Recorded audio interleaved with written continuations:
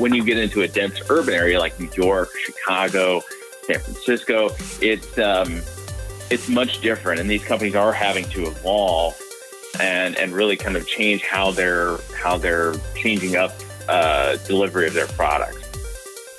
From Inform, this is buzzITtalk, a show about tech buzzwords, trends, and the stories behind the hype, helping you go beyond the buzz.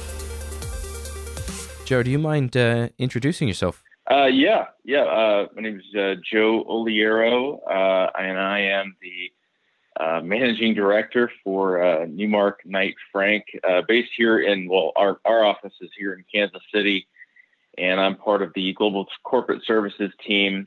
And I've been working with logistics and e-commerce firms for a little over 10 years now, advising mostly on real estate strategy and connecting e-commerce firms with logistics providers. That comes up quite a bit. So we're, I love this industry. I'm a nerd about it, and I love having deep dive conversations into topics like hyperlocal supply chain. So I'm excited. Yeah. So, I mean, you've touched on today's buzzITtalk brief buzzword, which has popped into the logistics industry over the last few months, hyperlocal logistics. Can you give our listeners an overview of what it is and why we're hearing about it now? Yes, I'd say, by definition, hyperlocal logistics is really matching demand for quick fulfillment with the nearest available supply. It's something like, I want it now, I want it sourced locally, and I want to be brand loyal to those local groups that are around town, at least from a customer or consumer perspective. That's kind of how they look at it. And then on the other side, you've got, kind of the gig economy, people that are, doing the Grubhub, the DoorDash, and some of these other companies that allow you to kind of be your own boss and go out and work when you want to work and make money, providing some of those services. Sure. But in general, hyperlocal logistics it's not really a new thing. I mean, we experience it every day. I know it's a buzzword now, but people have been delivering pizzas for years. So it's become a buzzword because I think what used to be thought of as an unscalable, quote unquote, mom and pop vertical is now being leveraged to help companies establish, a small footprint or just a footprint in a local or niche market. And that could be anything from delivery or pet services, luxury services even. And I think these same companies now have the opportunity to scale up by expanding the same footprint into other markets within the same population, or even, moving out into a different but similar market. You touched on mom and pop stores there.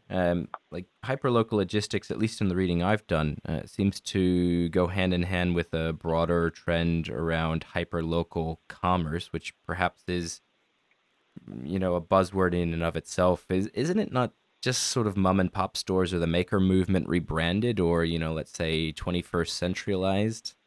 Well, I think your question leads into and I'm gonna go beyond your question and say, yes, I think the makers movement is involved.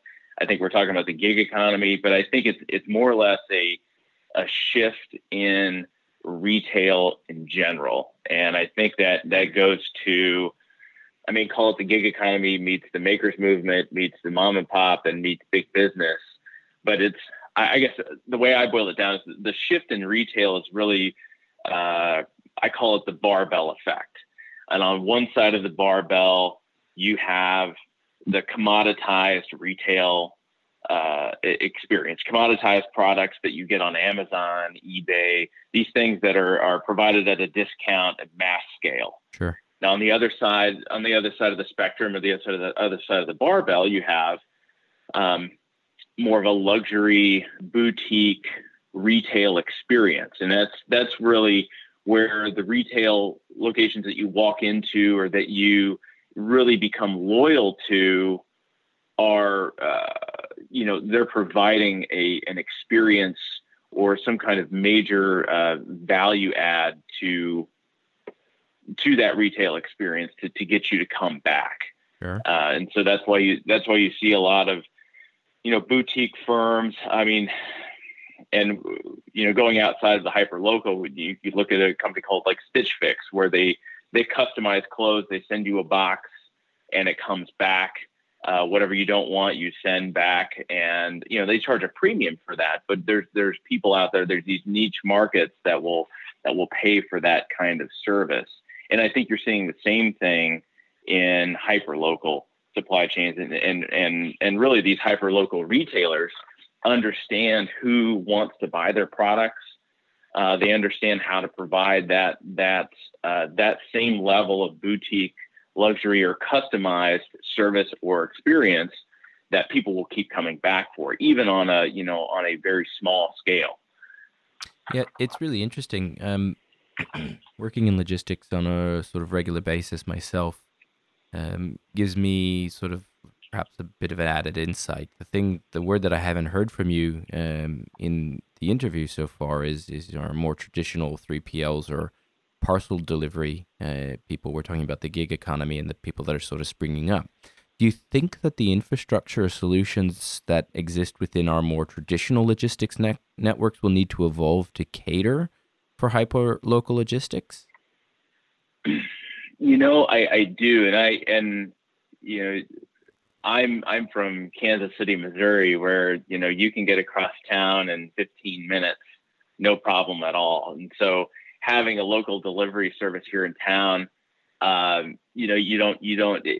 mile isn't as difficult in a market like this. But when you get into a dense urban area like New York, Chicago, San Francisco, it's much different. And these companies are having to evolve and really kind of change how they're changing up delivery of their products. So I think that's coming, and I think what you're going to see is well, one thing that I've heard is you're going to start seeing as autonomous vehicles come on, you're going to see parking garages and underground storage be turned into fulfillment space. Mostly because you're taking advantage of space that's kind of becoming functionally obsolete. Well, I know CVS has looked at doing some, especially in Chicago, they've looked at repurposing some parking space or underground storage space as basically underneath a skyscraper. They'll take what parking isn't being used and repurpose that into fulfillment space. And I think that it sounds easy on paper, but like we're saying here, I think it's a constant flux, and everything in this entire e-commerce vertical is changing so rapidly.